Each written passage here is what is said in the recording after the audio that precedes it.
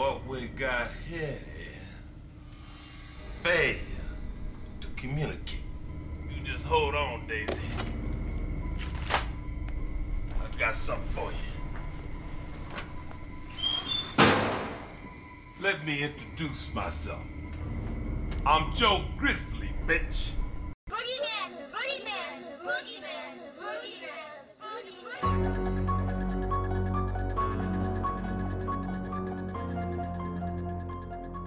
Hey everybody, it's Cyborg, and I am joined by Temp, and this time we are reviewing Halloween, the reboot by Rob Zombie. So if you haven't watched our other ones, make sure you go back. We've been reviewing all of them in the series, leading up to the new movie releasing in just a couple days. So on that note, let's jump into it. So, man, this one's a rough start. It easily, without question, has my least favorite start of all the series. Yes. The entire Maybe just series. movies. It's not even just Halloween. Or not even just horror. Just movies. That is accurate. That is absolutely accurate. I mean, I feel like if you can make it past the first 20 minutes of this movie, you're good at that point. Not that the rest is good, but it's front loaded. The worst is definitely right up front for those first 20 minutes. This movie starts with a cannon shot. It's it's a lot to take in, and it's not just one component. It's not like one. No. Everyone is difficult, right down to Michael. Yeah, no, I mean, I saw you post in the chat when you were watching it that you said you're 4 minutes in and you already want to give up. And it's funny that you say that because I watched this movie with my wife a few years back, and I remember turning it off not even like 10 or 15 minutes in, just because, I mean, I saw it in theaters when it came out, but I didn't remember just how hard that initial flurry of disgustingness and trash, and we might as well just jump into it here. So the first thing I have in my notes, and we're not going to go beat by beat like I've said in past few reviews, we're going to kind of hit the high notes, so I'm not going to list everything that happens in the movie. We'll just kind of talk about the things that are worth discussing. But the first one I have here, and this is what we're greeted with right out of the gate, is Michael's stepdad. Jeez. This guy... Yeah. This guy is probably one of my least favorite people in any movie. He's definitely in the top 10, top 5, somewhere in there. And man, they just don't even start things off nice. It's just Michael's stepdad being disgusting, trashy, just a pile of garbage. Everything from, the way he talks to Michael's mom, the way he talks to his stepdaughter, like flirting, almost like being flirty about it. He's like hitting on her, talking about how great her ass is, and just disgustingness. He's being a complete shitbag to Michael, just everything. He's mocking the baby for crying. Yeah, that was also everything. tough. The baby crying was just like a horrible cherry on top. Just I don't like babies crying in general. Sure. But man, talk about a horrible like chemistry formula. Just rough. Yeah. This is, whew, like I said, he is probably the worst character in the movie from just being just a complete pile of trash, and he easily just, the way this character is written, I don't understand this, and this is where, like, you have to question Rob Zombie, and this is going to come up a lot during this review, I'm sure, but he wrote the screenplay for this, he directed this. What is with him and just these trashy characters? And this is just one example, and I know he's done, obviously, other horror movies with just vile people, but in this one specifically, why does this character need to be like this? Like, what is he trying to...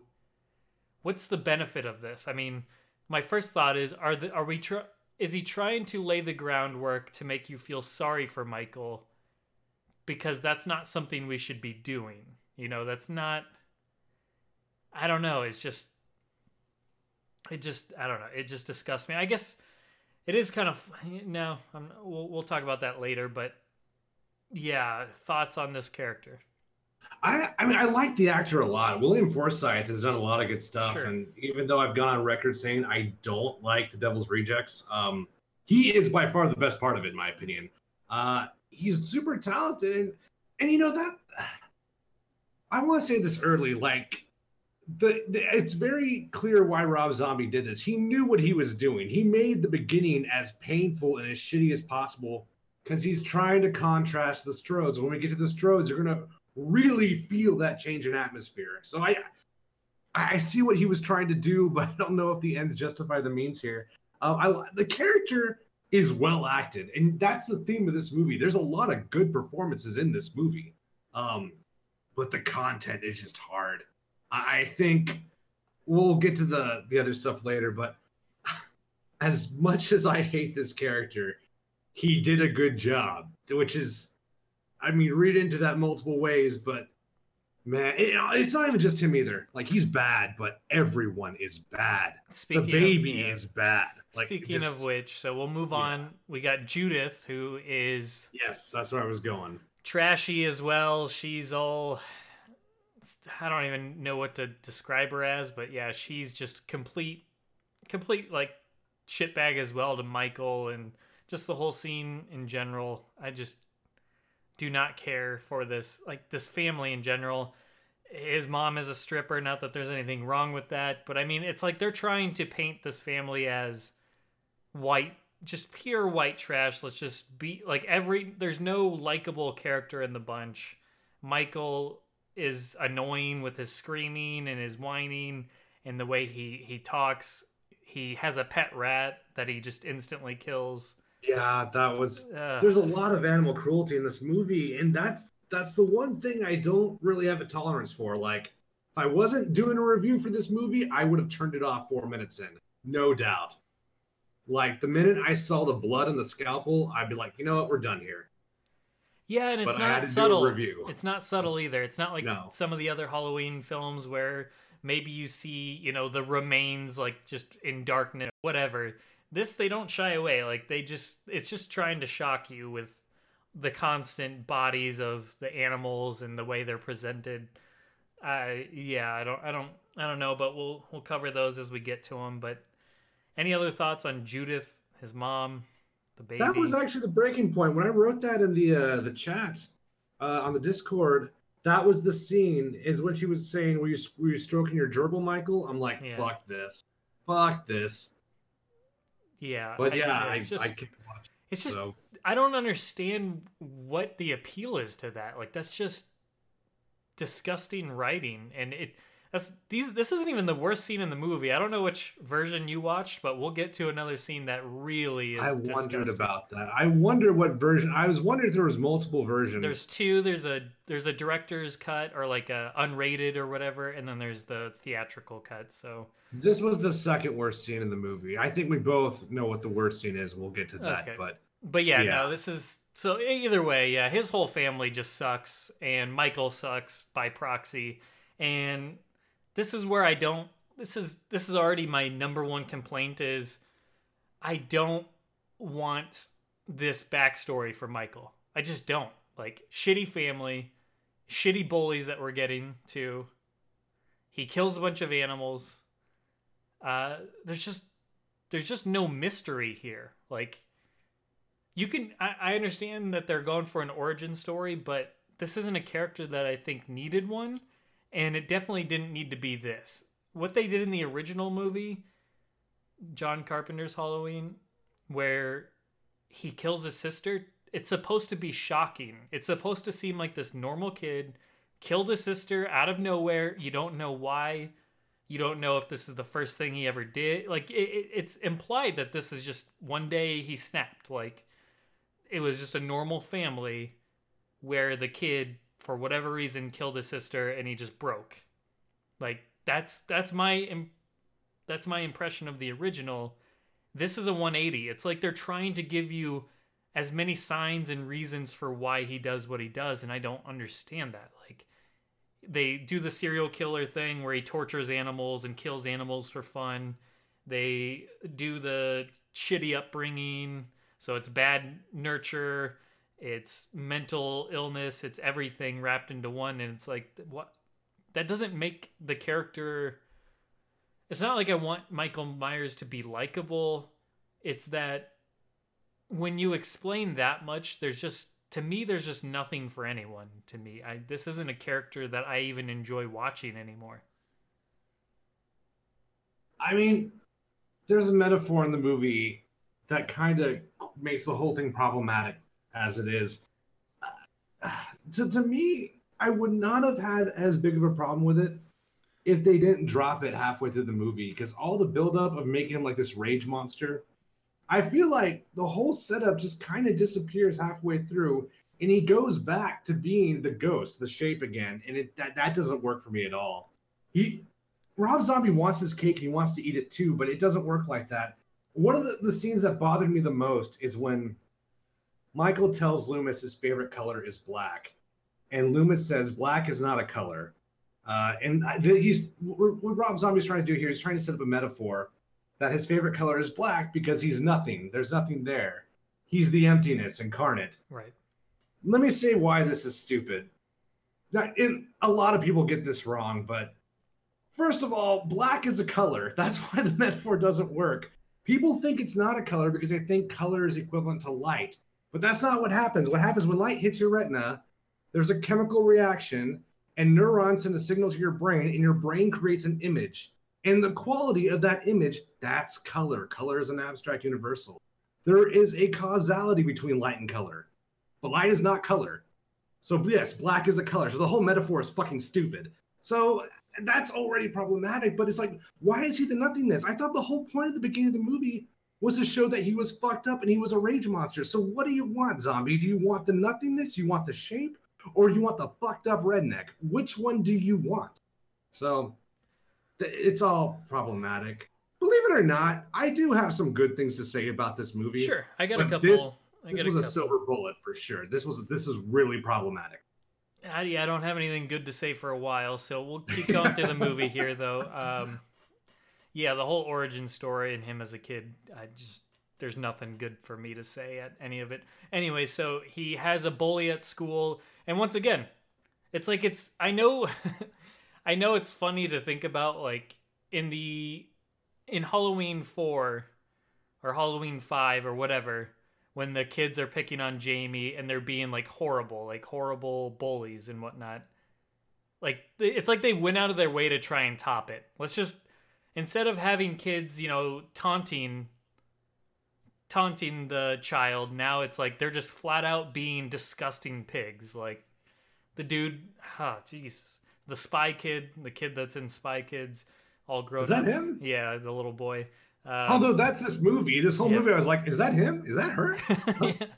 So we have Spy Kid, and he's the one that's taunting Michael along with his friend. But yeah, it's just, once again, it's like everything to the extreme. Let's have the most extreme shitty family. Let's have the most extreme shitty bullies.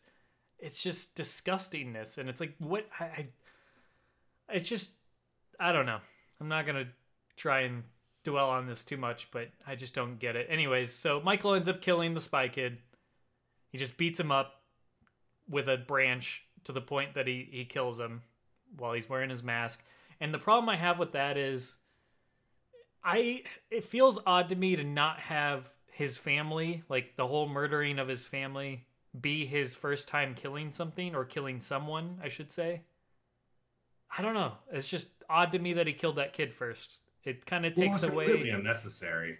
Well, yeah, it just takes away the impact of what he's doing, I guess. When, like I said, it goes back to the kid that just snapped, kills his family, you don't know why. Well, it's like, well, he killed the bully earlier in the day. It's like, I don't know. To me, having him kill his family as his first instance of his issues, or whatever you want to call them, to me that makes more sense. To have him kill the bully, like, yeah, like you said, it is unnecessary, but I just don't, I feel like it takes away from what happens later. It should be, even though you know what's going to happen, it should be come to a shock to you what he's doing to his family. Whereas now that you've seen what he's capable of and you've set his family up as complete shitbags, No, it's not. Of course, he kills his family. Like, it's not a surprise at that point. It's clear as day, given the circumstances. He kills animals. He killed the bully. Why wouldn't he kill his dad? Why wouldn't he kill his sister? So whatever. But anyways, moving. Keep going. Well, I was gonna add. There's two really big problems with that scene. One is that we spent all this time with Michael's family, who is just the shittiest of shitbags. And they're, with the exception of his mother, they're all bullies in their own right. So it feels redundant to go from a home filled with bullies who he lives with to two paper cutter bullies at his school. It's just like, this feels so unnecessary and redundant. And it's like, you can't even have like an interesting bully because anything you do is going to be upstaged by William Forsythe. It's like William Forsythe went up to Rob Zombie and he said, hey, for this role, do you want me to play a homophobe, a spousal abuser, or a violent redneck? And Rob Zombie is just like, yes. And that's the angle he went. They wrapped up everything horrible into this character. So these bullies just feel really redundant. But the second problem is even bigger. Why do we need this scene if he's just going to kill his family? I feel like that is perfectly sufficient. And the motive's already there. And he's already well practiced on the gerbils. Right. And I hate that line where they say, oh, tomorrow, honey, or something like that. It's like, oh, God. But anyway. Well, I mean, that's the thing is, that's what I don't understand. And I know we're dealing with a psychopath, obviously a serial killer. But it's like, that's where you can't feel sorry for Michael. Because if that's what they were going for, which, I mean, it's yes and no. I mean, they toy around with that. The whole movie is... There's times where you're like, oh, I feel bad for this kid, but then he does something completely awful, and you're like, okay, I don't feel bad for him. It's like,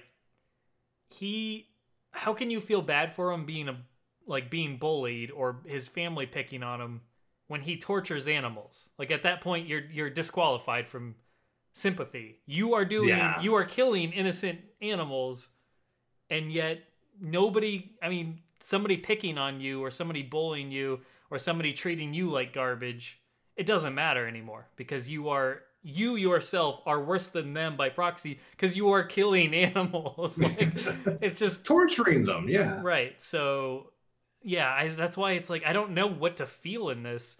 And that could be good. That could be bad. I understand that's part of the mystery that they're still they're trying to create a new mystery, but I don't know. It just, the first hour of this movie, it is easily the hardest part for me to get into. But continuing on, hitting the things I have here as notes. So he kills the spy kid, and then we come later tonight. He wanted to go trick-or-treating. He doesn't get to go trick-or-treating. We hear Love Hurts as we flash to his mom stripping, which is great. Gotta make sure we get Rob Zombie's wife in there. And then Michael essentially duct tapes his passed out stepdad to the chair, kills him, then kills the boyfriend, Judith's boyfriend, and then kills Judith. He puts on Judith's boyfriend's mask, which is what we know as the Michael Myers mask. I don't understand why he puts that mask on.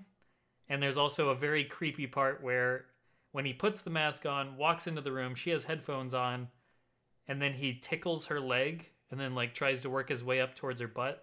I don't know if he was trying to trick her or if there's some sexual nature going on. I have no clue what they were trying to play with here, but I don't even know what the hell thoughts on any of those things because there's a lot there. But no, I don't have any thoughts, believe it or not. I honestly, it just is what it is. I don't really have any analysis for those things. Yeah, it's overkill. He kills the dad, slices his throat. He kills the boyfriend by bashing his head in multiple times with a baseball bat. We've already seen him do the same thing to the bully. Now it's just, like I said, when I said losing its effectiveness and you mentioned redundancy, now that we're at these scenes, it's no longer shocking because you already showed us a brutal murder. You already showed us somebody begging for their life. You've already done this. So when he does it to these people, it's no longer effective. It's just more. But anyways. And then Michael says Happy Halloween to little Lori, the baby, and doesn't kill her for some reason, which raises the question of, is he killing everyone else because they're horrible people? He hates them. Why does he kill the boyfriend? Was the boyfriend an asshole to him too? Was the rat an asshole to him? Yeah, I know. That's what I'm saying. Like, why save the baby? My only thought is because the baby didn't do anything to hurt him, but what did the animals do? So I just, that's where it loses me. Why does he spare the baby in all of this? I don't know. Because in the original, he doesn't kill the boyfriend. He doesn't kill anybody else but his sister.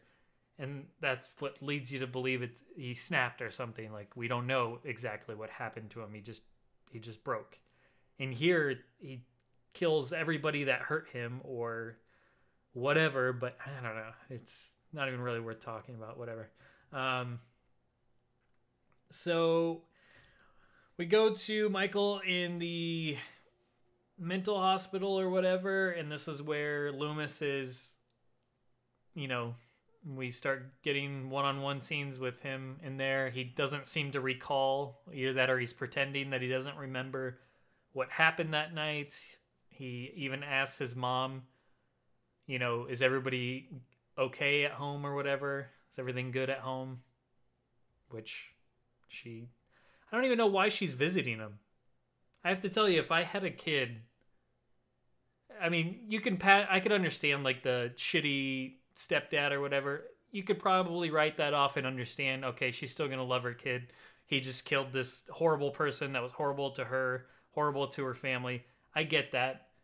But he killed her baby girl or her daughter. Like, at that point, would you still visit your kid when he just butchered everybody in a house?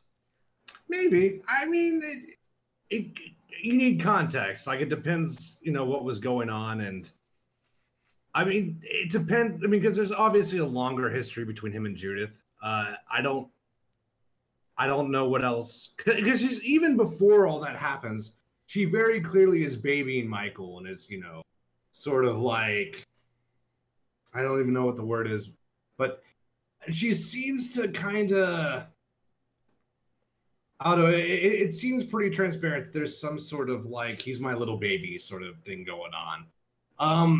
I don't know. I mean, I'm torn on that because I think in some scenarios, yes.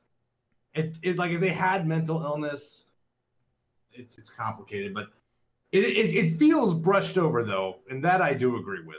It feels very much like they don't even address the fact that she never really confronts it, in my opinion. Or maybe she does, but she does it off screen. I don't know.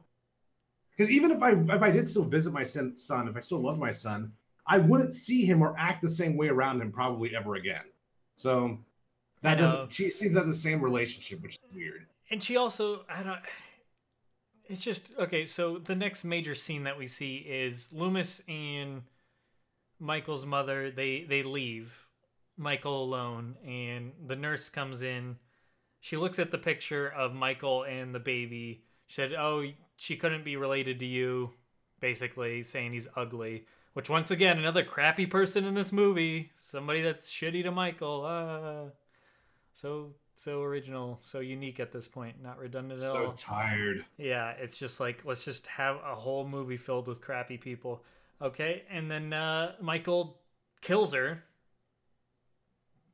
And then Loomis and his mother come running in. And this is where it's like, his mom comes and runs to him. She doesn't run to like the nurse, even though she's obviously, dying. She runs to Michael and takes the mask off. Like, it's just kind of like, I don't know.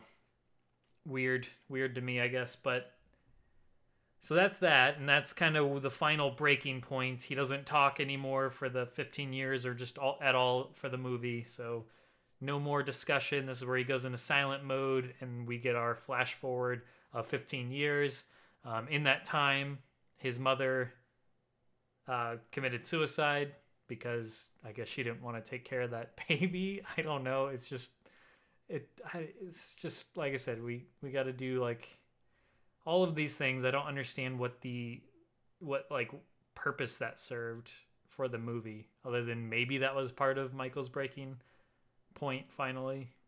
No idea. Yeah, I don't know why they couldn't edit the baby out. Like, if you take the baby crying out of that scene, the scene works. I don't know what the point of having the baby crying in the background. Because if you have the foresight to buy a gun to commit suicide, you'd have the foresight baby with a fucking sitter. I don't know. I just hated that. That was so frustrating. It's just like I said, just crappy characters, but whatever.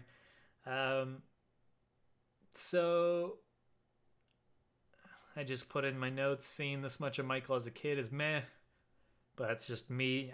This isn't what I want. It's the same reason why I know they've talked about over the years of doing like a Friday the 13th where like a prequel where Jason's a kid and you have like this whole backstory with him as a kid and how he was always evil even when he was a kid and his dad knew it and yada yada yada, and it's like, I don't want to see that. That's just no. Anyways. Well, it has nothing to do with anything. Yes, I don't want to see that, but I would like to see a movie where he crawls out of the lake and trains for so many years to get that. I do want to see that movie, but yes. But anyway. Yeah. So then we get so then now we get grown-up Michael, who apparently took a lot of steroids and ate his Wheaties. Because Michael becomes, that dude ate his greens. No longer do we have, which was part of the original, like part of the appeal of Michael as a character, no longer do we have the regular guy looking, 6-foot dude. Now we got 7-foot whatever Tyler Mane playing Michael, and he's a beast. Actually, he's a Sabretooth because of X-Men. Got it. All right, yeah. Count that one. And and then we get crappy guards. So guards treat Michael like shit. So once again, everybody's got to treat this character like crap because for whatever reason you got to try and explain something. I don't know, like apparently we're just supposed to be rooting for Michael to kill everybody. I know that's part of like a horror movie trope, especially with slashers, is you want to see a lot of the characters die because they're just awful or they're annoying or whatever, but it's like this is just a town filled with people that are just absolutely crappy, I guess. So now we get to we do have one thing to note, I guess. We do have Danny Trejo, who is super nice to Michael when he's a kid, super nice to Michael when he's an adult. He's seemingly takes, he's trying to help Michael out as much as possible, trying to be there for him, be a friend, whatever. So he's the one nice character, so to speak, to Michael in this entire movie, other than maybe his mother. So yeah, we have that. Danny Trejo, I'm sure that goes well. So before we get to that, we have easily probably the worst scene in this entire movie. I'm assuming we have the same. We watched the same one just because we both know it's coming. Because I know in the this version, this must have been the unrated cut that we both watched. Because in the whatever other cut it is, I do know what's different is he's being transported out of his room or something like that, and that's when he escapes, whatever. But in this one, we have shitty guard and his friend decide to rape one of the people in the mental hospital, and they take her and just go into Michael's room, which stupid plan to begin with, but hey, these are obviously complete shitbags. And then we proceed to get a very graphic scene of rape, which is always fun to watch. A lot of sarcasm there. Don't take that seriously. I hope no one takes that seriously. Very much sarcasm. Extreme sarcasm. Yes. And so we just get this awful scene where it's not even awful because of what's happening. That's clearly it's awful because of that, but it's because of how over the top it is. Like this, once again, Rob Zombie, let's have this character not only raping this person, but let's have him act like a fucking wild clown while like the camera cuts and the weird editing to make him like laughing maniacally as he does it. And it's just, it's basically Deliverance. And yeah, exactly. Why would you put Deliverance in a Michael Myers movie? they're just mocking, they're taunting Michael while they do it. They're putting the masks on that he has all over his room, which I did think was cool that he makes all these masks. But yeah, why? What point does this serve? It's just trash. It's trash for trash. Like, why write this? I understand there's certain movies like I Spit on Your Grave or Last House on the Left, where there's rape and it's disturbing to watch, but at least it serves a purpose, right? So, and it's a revenge tale that empowers the female lead. Exactly. Well, kind of. That's kind of shaky on Last House on the Left. But yes, right. That's what I mean by it serves a purpose, because the victim in that is going to get redemption. They're going to get revenge, I should say. And they are going to make those that that wronged them pay. Michael Myers is not a victim here. So, and then the person that gets raped is just, we don't even know their name. We don't know anything. What happens to her. Yeah. So it's like Michael could have killed her and probably did for all we know, because if he killed Danny Trejo, I'm almost positive he killed her too, unless there was something where she reminded him of his mother, but we're never told that. We're never shown what happened. So the point that, like, the fact that they had that could have easily not been in this film, would have been a little bit more tolerable to watch. There's really no reason to have it whatsoever other than to make these clearly shitty characters even more shitty. Hell, they could have set their plan. They could have brought the girl into the room and just taunt Michael before anything happens, and then have it, and then have Michael kill both of them before it even happens. Like, the fact that they just have it happen and they just like throw it, it's just trash. It's just trash in my opinion. It's not what I enjoy. It's just disgustingness just to be disgusting. I don't clarify. You said this was not in a theatrical version. Did I understand that right? I don't think it was, but I could be wrong. I just know there's one version where they're just they're moving Michael through the halls, and I think he escapes there. And then there's this one. So wanted to have watched that version instead.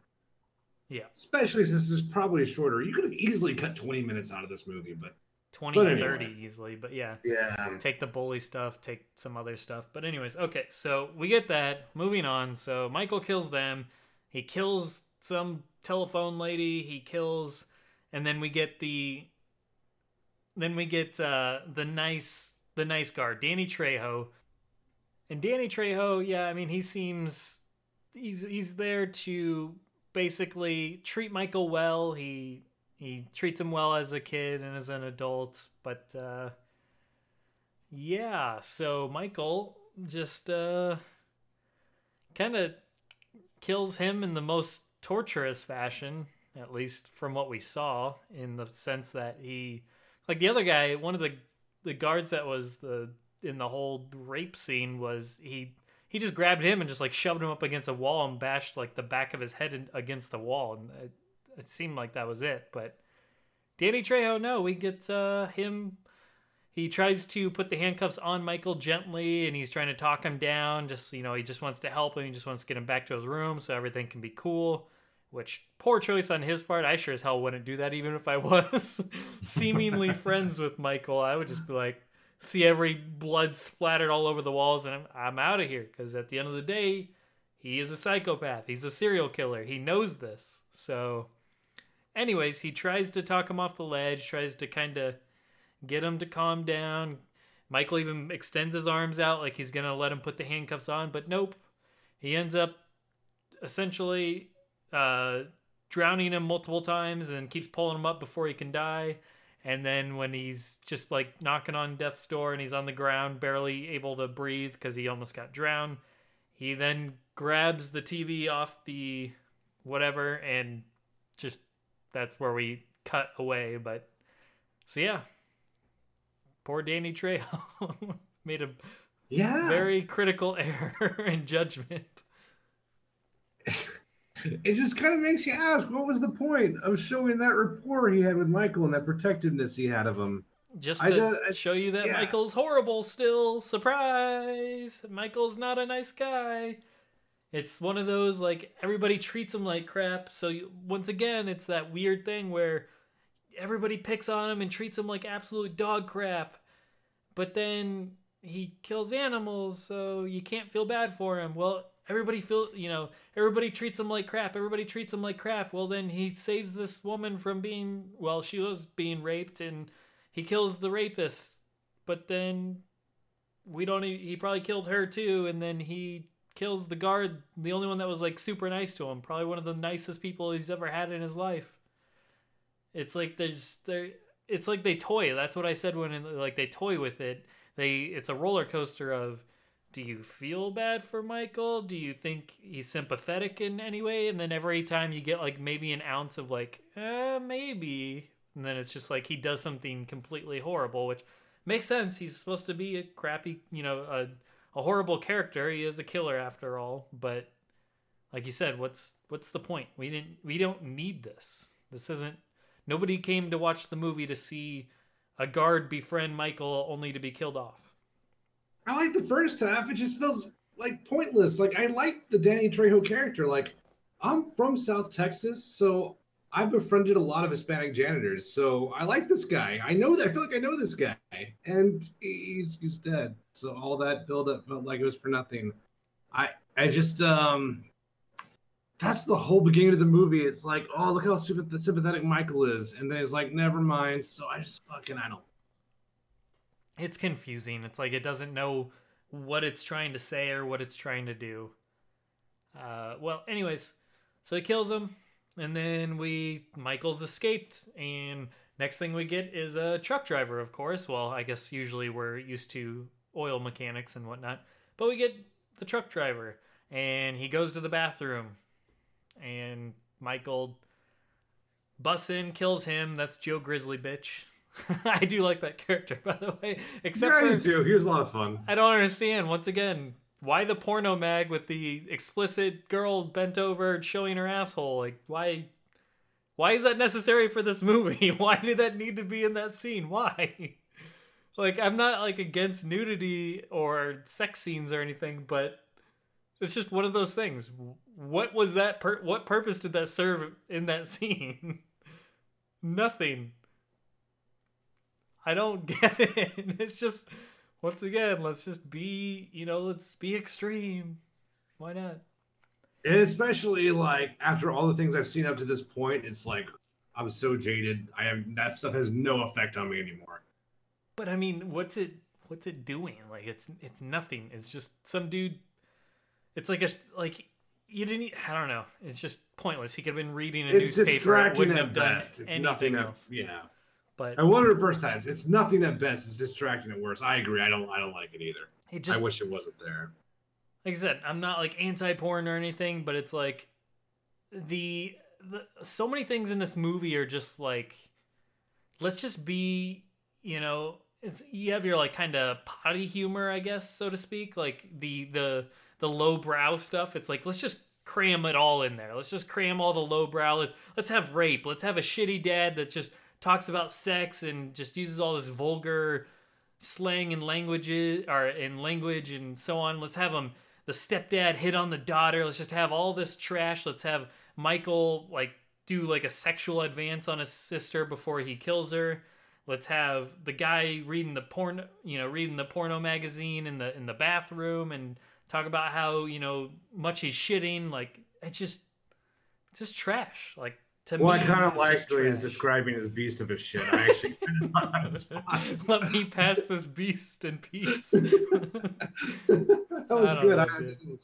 I don't know. I didn't mind that part, but everything else, yes, I agree. I think it's the fact that it's just compounded at this point. It's just so much. It's just so much. Don't use the word compounded. Anyway.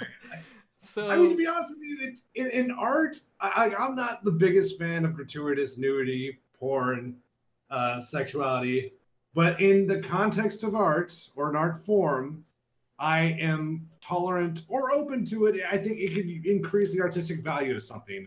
That is not what's going on here. Not at all.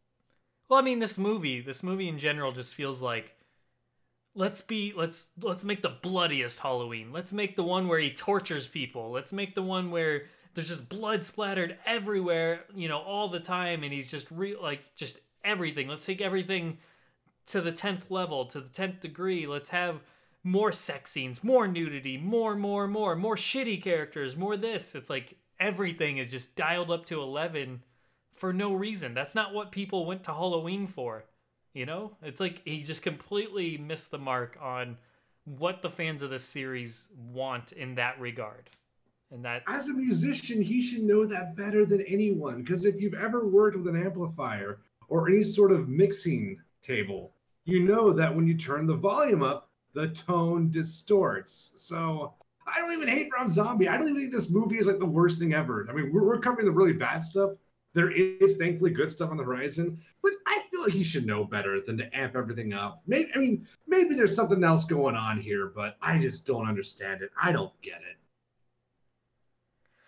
Well, we move on, and he kills Joe Grizzly, takes his outfit, so now he's got the coveralls, he's got the boots, so only thing left, mask, and let's get the knife, which is oddly kept underneath floorboards, so that implies that young Michael, after he killed everyone in the house, except for the baby, he had the foresight to say, one day I'm going to get out of wherever I'm going, and I want this exact mask and exact knife again. Why?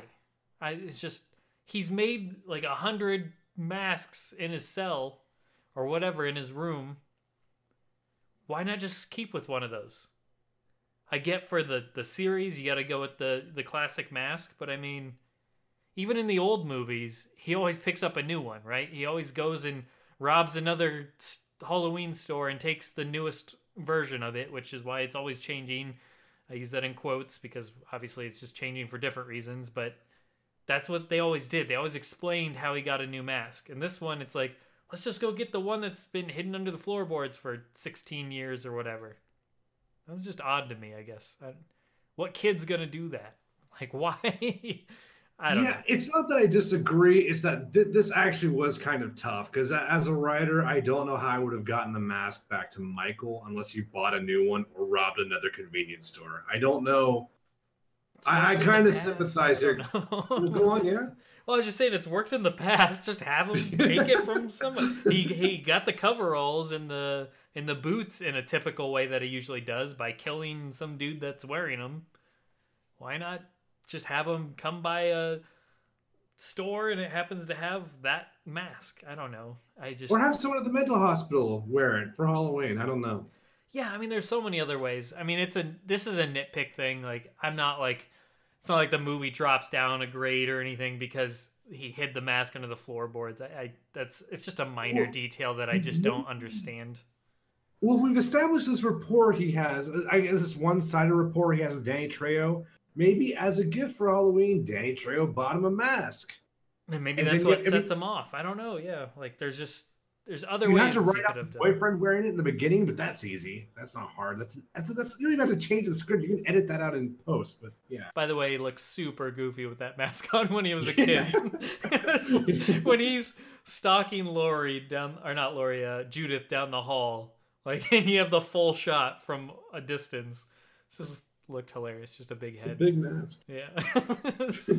But anyways, so we do get introduced to Laurie and the Strodes, and I do like hearing Mr. Sandman. That was a nice surprise. I didn't think it was used in this movie. We got an H2O, we got in the Halloween 2, and then when I heard it in this movie, it must have been a different version, must have been a cover, but either way, hearing that song made me just think, man, I wish I was watching a different Halloween movie. But well, I didn't feel that way. I didn't want to watch H2 or Halloween 2 again, so I didn't feel that way at all. Well, either way. So, yeah, then we get introduced to the Strodes, and while they're a lot nicer, obviously, Laurie, I don't know. I don't know how to feel about Laurie because she's screwing a bagel with her finger right away and talking all this sexual talk, and I don't know. This just isn't It's not my Laurie. I don't know. But yeah, we get introduced to them. Your thoughts on your initial impressions on them? Laurie goes up and down. God, I'm going to say this a lot. The performance is fine, but the character as written goes up and down because I really do like how she interacts with the kids a lot. I thought that was very well done. But sometimes she's just annoying. When she's with her friends, again, sometimes it works, sometimes it doesn't. Yeah, they over-sexualize the teenagers a lot in this movie. But is it bad? It's just I mean, if you know someone like this, and I'm sure you do, it's just like that person you know at work who is like this. And sometimes it's grating, sometimes it's funny, sometimes it's charming. Other times it's like, please stop talking. That's kind of how I feel about this character. Gotcha. All right, well, we get Michael. This is where he grabs his mask. I jumped ahead a little bit on that, but this is where he goes and retrieves his mask from the house. And I do got to admit, complaint or just nitpick aside of him hiding under the floorboard, I do like the way the mask looks in this movie. With the weathered, it looks older, it looks dirtier. It's got it's just cool looking, in my opinion. So I do give credit to that. And yeah, and now we're at about the hour mark here. It's around this point where we get to the hour mark, so we're halfway through this film because it's about 2 hours. And I just noted down, man, that hour took forever. Like, I know we've mentioned in previous movies, and most of them were an hour and a half, and I've always noted, man, that movie just flew by. Like, the pacing, I felt like the movie went really well. Like, it just kept moving and moving and moving. This one, getting through that first hour, I felt like was 2 hours. I don't know how you felt at this point in the movie halfway through, but to me, man, that just took a long time. Let's just say I took a lot of breaks. So then we're introduced to Annie, and it's a cool note here. She's played by Danielle Harris, grown up. Would have never known that had I not paused it and Amazon had not told me Danielle Harris as Annie. Would have never fucking guessed that was her. I mean, she looks similar in the face, but and she's still like short. But yeah, Danielle Harris playing Annie, who Danielle Harris, in case you did not know, was Jamie in Halloween 4 and Halloween 5. She was, I remember in the documentaries I was watching, she was very disgruntled, as we talked about in Halloween 6, that she didn't get to continue that role. And this was kind of a nice, return to the franchise. Now she's playing Annie this time around, and it was cool for her. She, as an actress, was very stoked to be able to once again come back to the franchise in a new role. And yeah, so cool for her. And I that is cool for her. Could have been a better movie, but get what you get. I think that is one thing that I think would be awesome in the new Halloween that's upcoming, is have her play some cameo or role in that. That'd be a nice nod, especially since they're essentially retconning all of that out. Give her a role, because she's been in more movies than Laurie Strode at that point, except for, well, Laurie's in 1, 2, H2O, and Resurrection 4. So I guess it'd be similar. So it'd be cool either way. She could play Mrs. Strode, yeah. Give her a part. That'd be cool, even if it's minor. I think. Wait, no, that doesn't work at all. What am I saying? I'm thinking, no, that's right. This one's actually canon. So yeah. No, I don't know what they would do with her, honestly. I mean, like I said, she could play a minor role. She doesn't have to be related to the Strode. She doesn't have to be a prominent character or anything like that. I think the actress would appreciate that, but maybe she's, she probably enjoyed her time on the Rob Zombie films. I don't think she's probably not as jaded by them as the fans are. But either way, cool to see her return is what I noted there. And then I think Linda is the other friend. I may... Yes. Okay, Linda, I did note that her totallys made a return. He said totally a lot. I didn't notice it. I'll be honest with you. I don't remember the totallys. Yeah, she says... I didn't really catch them in the first movie either, to be honest with you, though. So I don't know. Maybe that's a block I have. Yeah.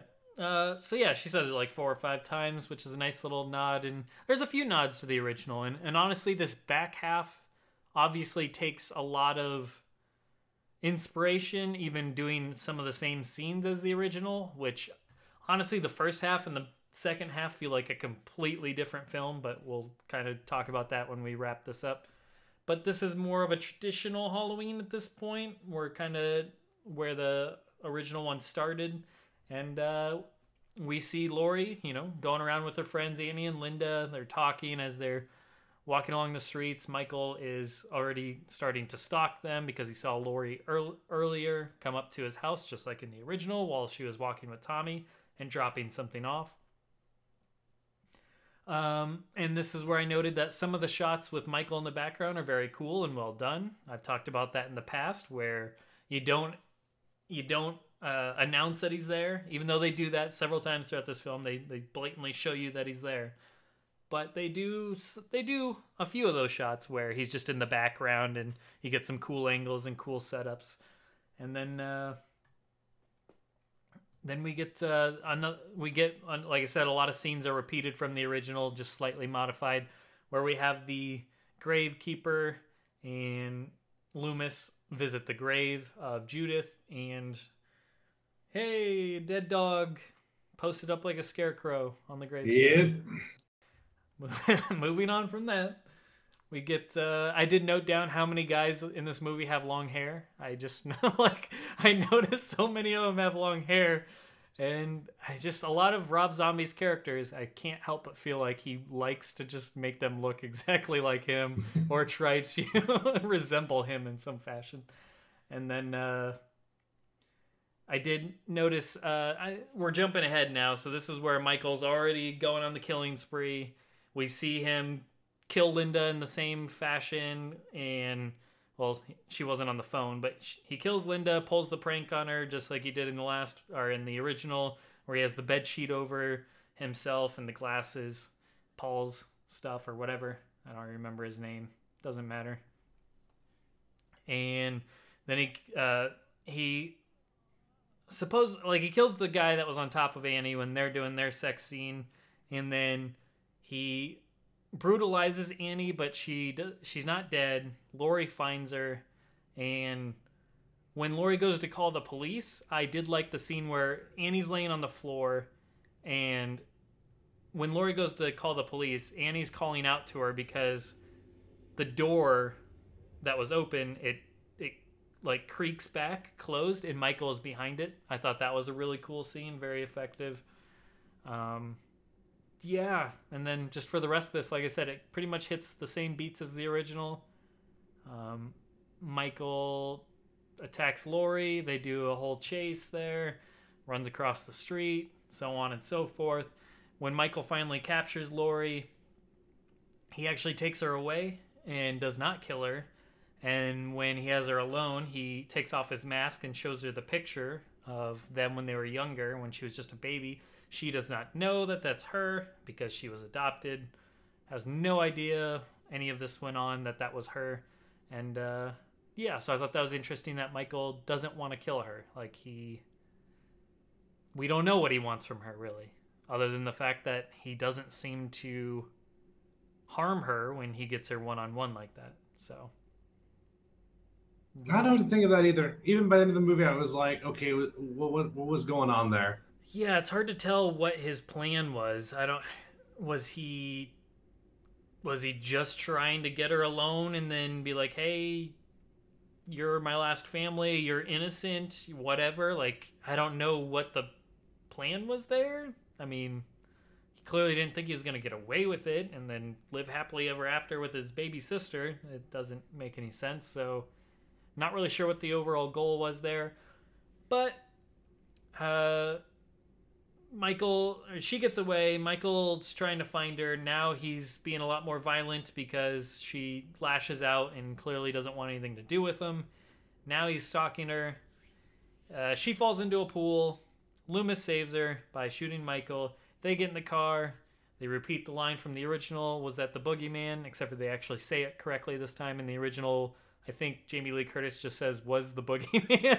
And Loomis says, as a matter of fact, I believe it was. So I think there's just a line issue there. Okay, so I'm not crazy then, because I saw that scene multiple times in preparation for this interview. Yeah. I think I even did a little rewind digitally. Did And you say that interview? line- I'm No, interviewing you, sir. No, review. Okay. Yeah, I might have said interview. I don't know, but Jamie Lee Curtis botched that line bad, and they really should have redone it. Okay, Yeah, so I'm not it could have been crazy then. editing though. We don't know, but either way, yeah, it was clearly wrong. I don't know what the hell happened there, but yeah, they get it right this time. And this is a cool scene. So you get that cool line. You think everything's over, or presumably that's what they want you to think, and then all of a sudden, right after that line delivery, Michael busts through the car window, pulls Jamie out, or Jamie, Jesus, Laurie out. I'm thinking a whole different movie now. Pulls Laurie out, and Loomis talks him down to take him instead. So Michael grabs Loomis, crushes his skull a bit. He's still alive, but he's dragging him, and he's clearly not in a good shape there, not in a good way. Laurie, I do like this whole climax of Laurie trying to hide from Michael and him chasing her. This is a good 10, 15, whatever. Felt like a long time. But I thought that whole scene was done well, the climax there. And then she gets Loomis's gun. Michael tackles her off of the balcony, and then we see kind of like a groggy scene there at the end where she's trying to shoot Michael in the head. She's like mounted over him. She's trying to shoot him right in the face because he's knocked out. And then it's clicking because it's a revolver or whatever type of gun that is. And it's clicking, trying to find an actual one of the bullets. And then we finally see that it goes off right as Michael grabs her. And that's where we leave off with flashbacks. So, yeah, that's a film. I'm thinking you're gonna be way more positive on this one than I am. I'll Yeah, probably. I'll say what I have to say then, just so we can get the negative out of the way. The first half of this movie, honestly, I think is garbage. I don't like Michael as a kid. Don't like the way they portray him. Don't like the family. Don't like a lot of the choices they make. It's just seems like an hour wasted. I would have much rather just started off with adult Michael. And I get it because we've already had that film. There's really no reason to remake it, which then gets to my complaint on the second half of the film is it really just follows the exact same beats as the original Halloween. So then it's like, what was the point of this movie? We had half a film that was Rob Zombie's vision of Halloween. Then we had the second half, which was much more faithful to the original. So it's like I just sat through an hour of Halloween prequel, Rob Zombie style, only to then watch an hour of in a modern take of Halloween through Rob Zombie's vision, but a little bit more faithful to John Carpenter's Halloween. I don't know. It just does not. There are some good moments. I do like when Sheriff Brackett finds Annie, the emotion on Brad Dourif, the voice of Chucky. He's great in this movie. And even Loomis. Forget what that actor's name, the guy from A Clockwork Malcolm Orange. McDowell. Malcolm McDowell, yep. He's good as Loomis. Though they I don't know. I just don't know. I'll let you jump in here while I collect any other thoughts I want to mention here. But Loomis is a good turning point. Well, let's be clear. This movie's bad, but there's a lot of performances I really liked, and I really liked Malcolm McDowell's interpretation of Loomis. This is very much Halloween 4 Loomis. This is not the crazy waving guns at trick-or-treaters Loomis. He's much more together. So I like his performance a lot. They kind of leave it to whether he's an honest psychologist who wanted to help Michael, or if he's a scoundrel who was trying to capitalize, or both, or some mix of the two. I tend to interpret the character as sincere in that he wasn't a douchebag. Because they want you to hate Loomis because he wrote a novel based on the Michael Myers catastrophe. And made him a case study and capitalized on that. But Loomis gave 7 years of his life to that kid and got nothing back for it. Like, I think he did the right thing. You give 7 years of your life to something, Was it only and Michael 7? doesn't say shit. I What's thought up? it was 15 that he was with him. Oh, that's right, because his divorce was 7 years, I think. It was like 15 or 16, Yeah. He's like, yeah, that's twice as long as my first marriage. I love that line. That was a good line. His delivery was fantastic, just like Donald Pleasance's was. So, yeah, I really liked the character. I loved Loomis in this movie. I bought into the character. I agreed with the whole novelization, but just the cashing in on the situation, I think that was the right thing to do. 15 years of your life. Like, just the emotional distress, you make that dollar. So Can't wait till we get to the next one then. yeah, no, I haven't seen that movie, but I've been told that actually all the criticisms I've heard of the second one make so much sense now, because there's so many things you told me and other people told me that I was like, why would Rob Zombie do that? And I watched this movie, I'm like, it all makes sense. I know exactly why he did that now.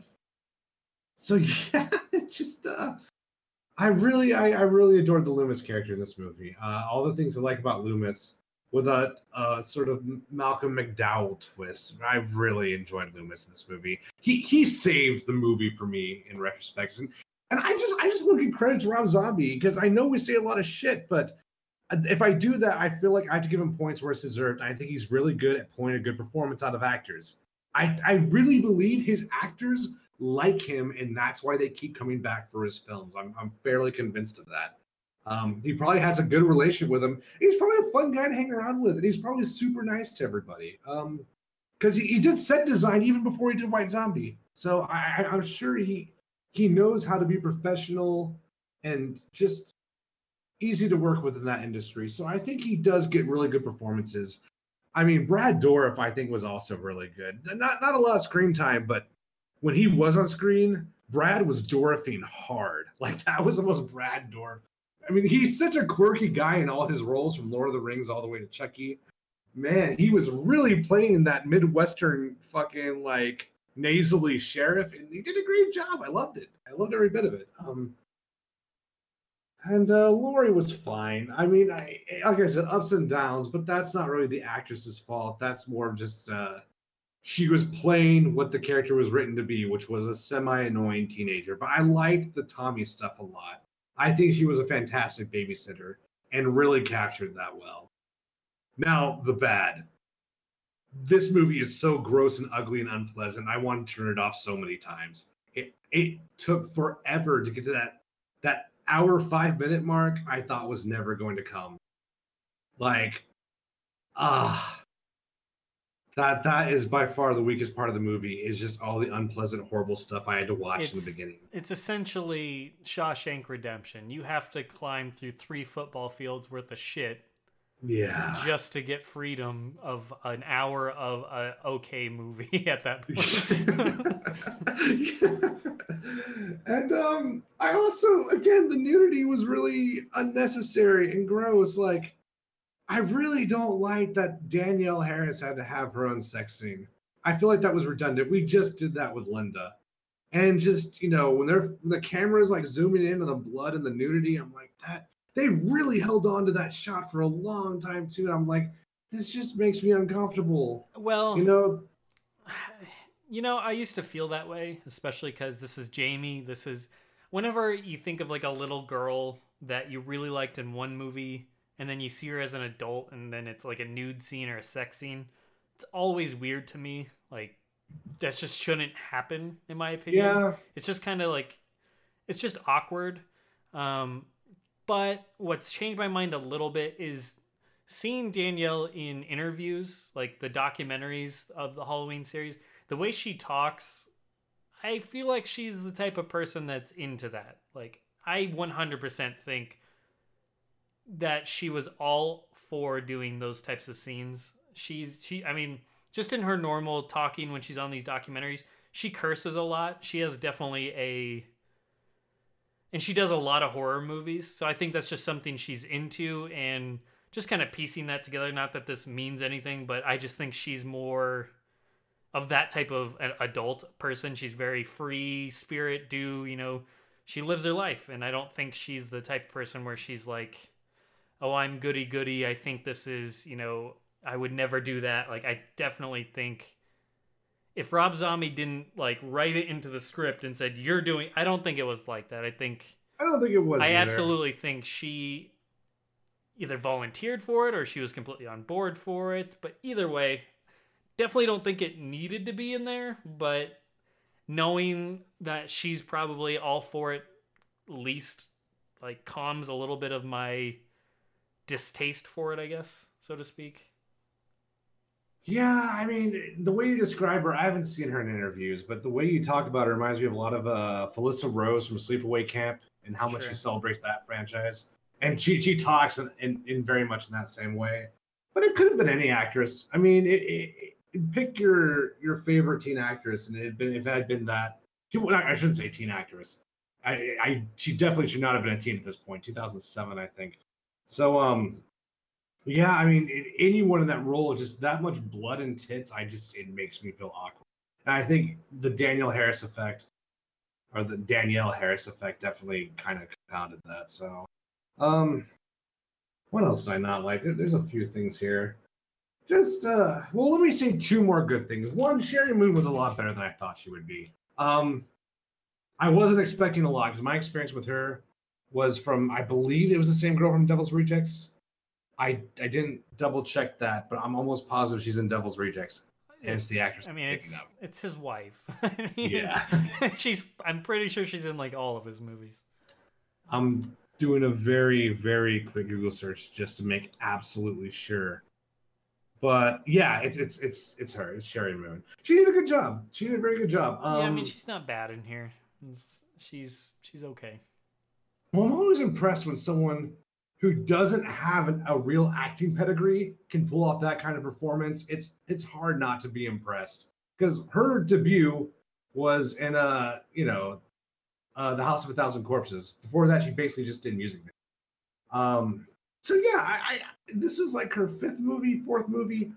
I definitely give her props to that. I think she did a very good job considering. And even with that aside, if you had not told me that was his wife or I had not seen The Devil's Rejects, I would have thought she was just a good actress who gave a good performance. So props to her. I definitely appreciate that. I also, and I think this is where we're going to disagree the most, but I actually really liked that they made Michael Myers a huge bastard. I thought that was a very interesting twist on the character. He's just huge. He's just a huge dude. You're talking about his size. I thought you meant like, they made him a huge asshole, like just a huge piece of crap. I like that he was just an awful person. I thought that's what you meant. No, I just like the fact that he's big. Like he's just a big dude. Yeah. I think that's a very interesting physical twist on the character. I see where you're coming from, but. I don't really have I don't have an argument to defend it. It's just I know. I think we definitely throughout this entire series where we've reviewed these, we definitely like two different things about the character. I'm very much in love with the shots, like the way his modus operandi or whatever they call it, where he talks and you see him in the background, just how he's portrayed, how he's shot, that type of stuff. The look is very important to me, getting the mask right and all of that. All of those, the devil is in the details to me and how they present him, so I'm all about that stuff. And I definitely like the mystery. I don't want to know too much of why he's doing it or have it be too, specific goal-oriented. I like just he's just a guy, goes around killing, don't think too much about it. You don't know exactly what's going on, and I like him to be a normal guy, because when I think of Halloween, I think of it happens in a normal neighborhood, can happen to anybody. That's the creepy factor, is this isn't it's not the Texas Chainsaw Massacre, this didn't, or Friday the 13th, this didn't happen just in the middle of nowhere somewhere. It's not when you're completely in a remote location. This is just everyday neighborhood. This could happen to anybody, and when you make him 7'3" or whatever, then it's like, oh well, now he's just this beast of a man. To me, I like a normal stature, around 6 feet, and make him just a normal dude. That's. You can still be a normal big dude. You can be big and That's not normal though. Like your normal dude is not a 7'5". It's like making Michael Myers 3'8". You know, it just doesn't. That doesn't work. That then you're. Watch that fucking movie. Well, I mean, it's like when he's a kid. That's what it is. It's like that's just not. That's not Michael Myers. He's just a normal guy, like your average. I guess is what I meant. Not normal. Everybody's normal in a way, or special, or whatever the hell you want to call it. It's that he's just this average guy. There's nothing special about him. That's supposed to be what it is. He's just this average dude, and he is the way he is. I don't know. It's just a. Once again, it's not like I didn't enjoy him in this movie. I did. There are parts about him that I like the look of him. It's just I don't need this hulking giant. I don't know. To me, it's just not. I like both extremes. Like I would like a 5'2" Michael Myers as well. That'd be really interesting. I don't know. Like yeah, I like that mix up. And to be clear, it's not that I don't like the same things you do, but I'm definitely all about what's lurking beneath the lake's surface. I'm all about that too. It's like what kind of dark, swampy, horrifying thing is underneath the water surface. I like that a lot about the first ones. You don't know what you're dealing with, and God knows what happens when you put your hand in those waters. Sure, that's the mystery. But yeah, you just can't do that for more than 2 movies. You can't even really do more than 1 movie. That's kind of why I got so hung up on the. Why does he get shot 200 times in the eyes and he's still just a chilled? I don't know anything about getting shot 2 times in the eyes, but I do know in the first movie, Dr. Loomis does shoot him 6 times. He does. Yes, many times. I miss 6 Donald times. Pleasance. I gotta say that. Yeah, I do too. We don't get any more Donald Pleasance at this point. Yeah, I've been meaning to see one of his other movies. I think it's called Phenomenon with Jennifer Connelly. But I don't know. My Argento marathon, I guess, is still ongoing. So I don't know. I feel like there's one more big thing I'm leaving out. But I mean, people are gonna think I like this movie, and there are things I do like about it, but I just can't stress how difficult and unnecessary the beginning was, and just how long this movie was. This movie didn't need to be 2 hours and 5 minutes. It really didn't. And this might have had additional scenes. I'm not sure. I don't know what the theatrical cut length was, but I do like the alternate ending. I guess there is worth discussion there. The alternate ending that we didn't get to see, rather than having Laurie shoot him in the face. God. Okay, I did say Laurie. I thought I said Jamie again. Laurie shoot him in the face, and the way that went down. I think there was an alternate scene where he's holding on to Laurie, and Loomis and the police actually talk him down, and then he, like, as he goes to join them, he makes like some movement or something like that, and then the police just unload on him. I thought it was kind of a cool concept that they're actually able to talk him down and reach him potentially, but you don't know. And then when he makes like one bad movement, the police take him down. I thought that's kind of interesting, but it just gives a different layer to the character, I guess. But anyways, I'm trying to think of anything else I want to add here other than it's not all bad. Like I said, once you get to the back half of the movie, I don't mind so much. There are good parts, and I think the problem I have with those good parts, though, is that a lot of them are the same as the original Halloween, just modernized. And I don't know if I can really give it credit for that, because that's not something they created. They didn't create Michael underneath the sheet doing that fun trick that he does. They just, I don't know. It's just, I can't get past, like, when I'm giving my score to this movie, which we're about to get to, I cannot look past that first half. I cannot look past all the crappy characters throughout this entire film.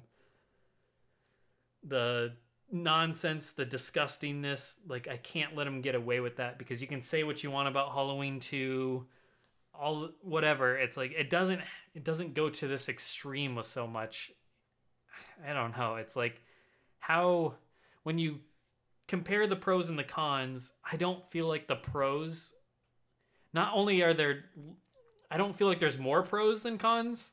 I definitely think there's more cons, but I think on top of that, the cons of this movie are much heavier than the pros, just in general. Like, the worst is far out, like, weighs the best, in my opinion, in terms of my takeaway from this movie. Even that first 10 minutes is just disgusting. The rape scene is just absolutely disgusting, and nothing else they do in this film takes that away. Nothing completely, like, sweeps that stuff under the rug, like, oh, I can forgive that horrible stuff because the rest of the movie was just so damn good and blew me away. That didn't happen. They did all this horrible stuff in the first half, the first hour, and then the second hour, they started the movie where it should have started to begin with, in my opinion. And that's just what I'm left with.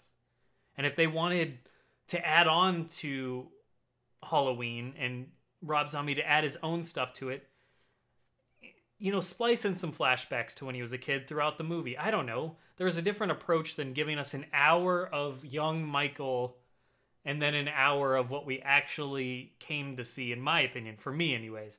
I did not want to spend an hour on his childhood, seeing him kill a bully, having him kill all these animals, seeing his trashy family. That is not what I want from Halloween. I want, like, we don't even get introduced to Laurie until an hour in. I don't know. But there are good points. I do agree with you on the sheriff. Brad Dourif's great. Dr. Loomis is decent. I prefer Donald Pleasance personally, but I do think he's good. Malcolm McDowell is good. He doesn't quite fill the shoes, but I think he fills those shoes as best as one could, in my opinion. Like, I don't think, to me anyways, because Dr. Loomis or Donald Pleasance as Loomis throughout the series was that shining star. I don't think Malcolm McDowell reaches that level, but I can't imagine anybody else getting as close as he does. So kudos to him on that. I do like that Danielle Harris at least made it into the movie. That's cool. As Annie. And yeah, that's really all the positives. Is when he's an adult, I do like some of those shots of him. I do think he looks cool in the film. But that's that. I mean, I can praise it for a lot of the same things that the original did, but what's the point? It's what the original did. So, yep. So on that note, no, if you have anything left to add, otherwise we can score it. The last thing I was going to add is just, well, first of all, I do like Tyler's movement a lot. I think his movement was super good in this movie. Yeah. Just in addition to being super tall. I agree with the movement. Rob Zombie had like half of the right idea. Like, I did want something different if I had to watch this movie. If we had to, I think different angles are the way to go. I mean, because you're right. Don't remake the first one shot for shot. It's cool to have, yeah. Just to jump in, it's cool to have a couple nods. Like, if they just did the blanket scene or whatever, I get it. You got to have some of it. But I mean, down to like Laurie walking up to the Myers house when she's with Tommy originally, the blanket scene, the Loomis and Laurie interaction isn't quite the same, but it hits along the same beats, and it's just like, I mean, you get a lot of those same things, and it's like, I don't know. I feel like it could have taken a little bit less beat for beat, or maybe, like I said, if you condense that first hour of the film into 20 minutes, do flashbacks, however you want to do it. If you want to explain his childhood, I get it, but we don't need an hour of it. Spend 20 minutes or so on that, and then flesh out a little bit more of the, adult Michael. I don't know. That's just where I'm coming from, but go on. Well, I mean, just going back to what I said earlier about Friday the 13th, I would, if they're going to make a new movie, I'd be all for something crazy different. Like I said, Jason crawls out of the lake almost dead. Crazy Ralph takes him in as his apprentice, teaches him how to throw a knife. and then they disagree, and Jason goes his own way, and his mother kills him. I think that would be interesting. I'd love to see that movie. And they did there's glimpses of that here. Then they kind of abandon it.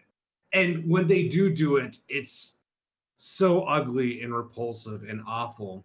I know at least one of our listeners is going to be like, well, Temp, it's the fucking horror genre. I'm sorry that you don't like it when bad things happen in the horror movie you're watching.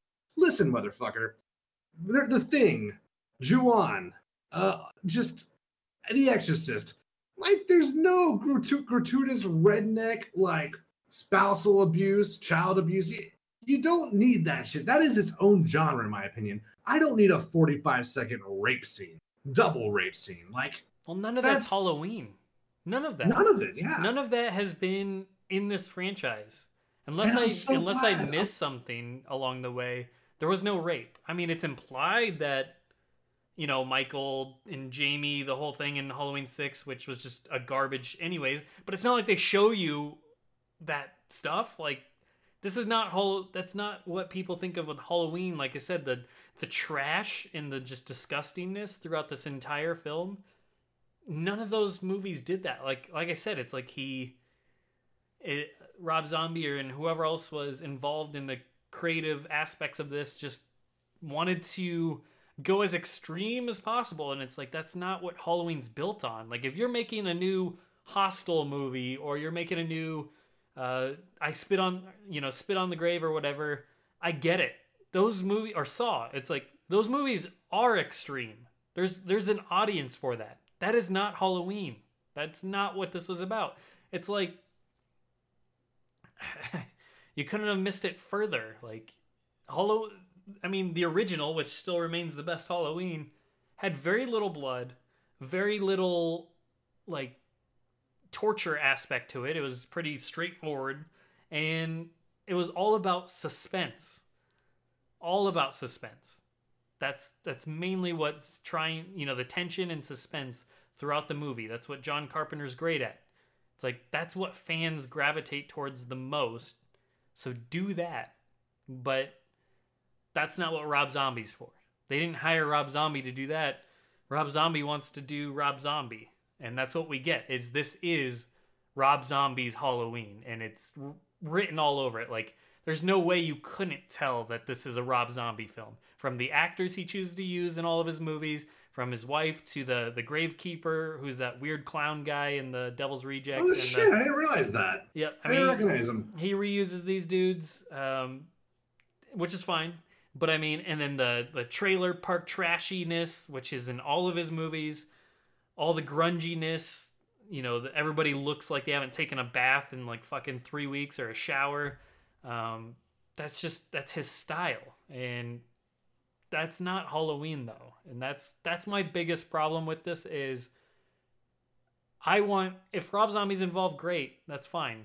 It's not that he's not talented some of the shots are great. It's just, he's making his version of Halloween, which obviously that's what I should expect from him.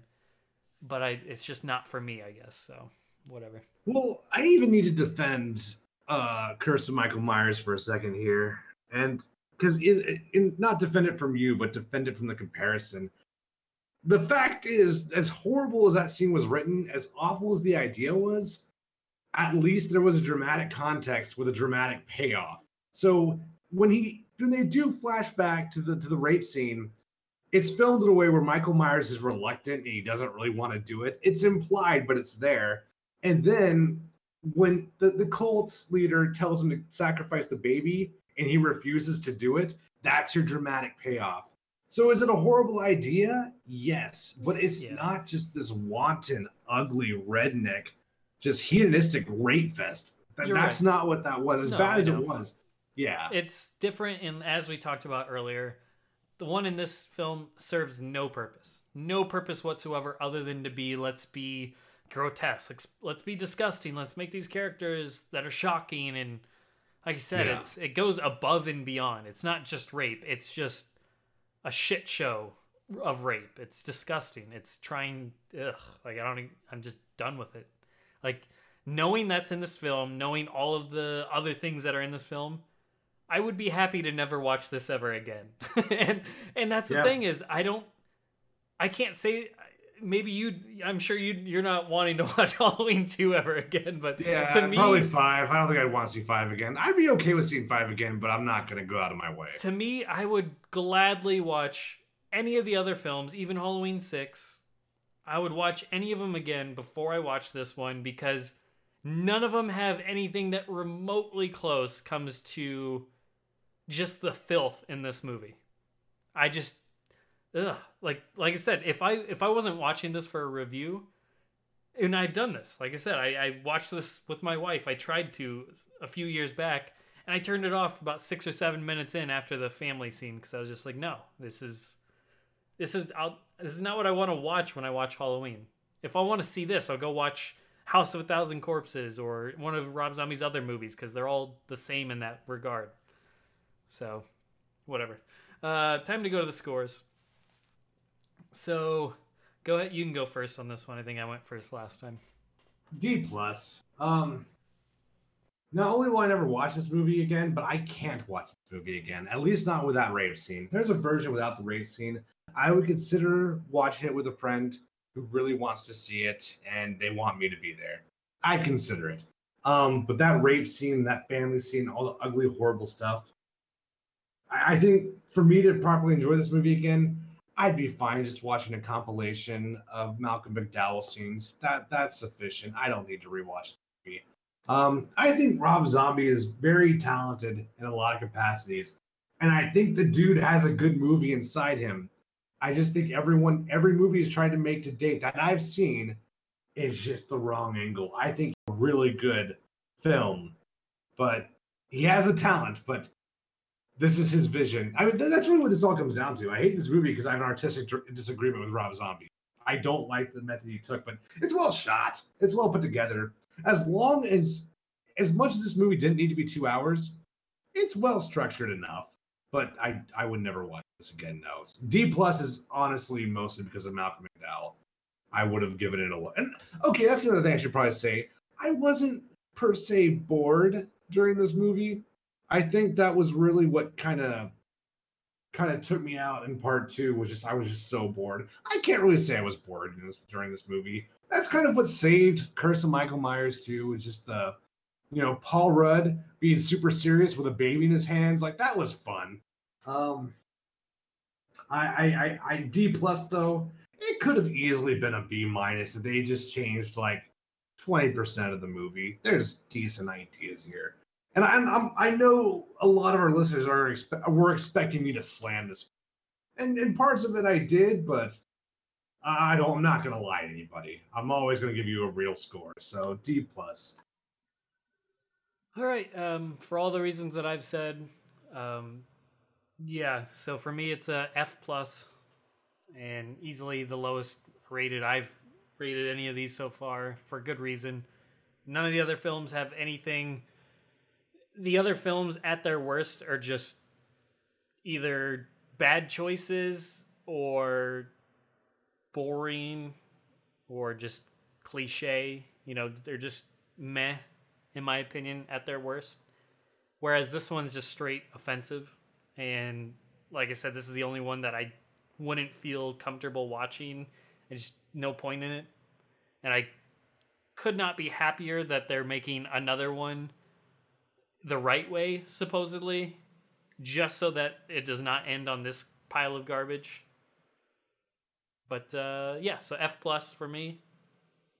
And the plus is only because there are some good aspects and there are some good redeeming characters. Otherwise, I would have given it the lowest possible you could.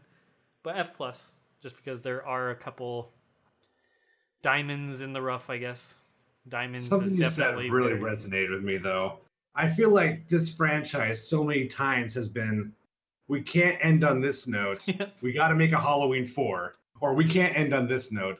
We got to make H2O. Or we can't end on this note. Rob Zombie, do your thing. Oh my God. So we're on the next this note, and I'm really hoping it's good. And so far, it's looking promising. But man, we've done this waltz back and forth so many times It's now. true. So you gotta. I hope this is it. I hope we're done. I mean, really they've- hope this is the last movie. They've effectively.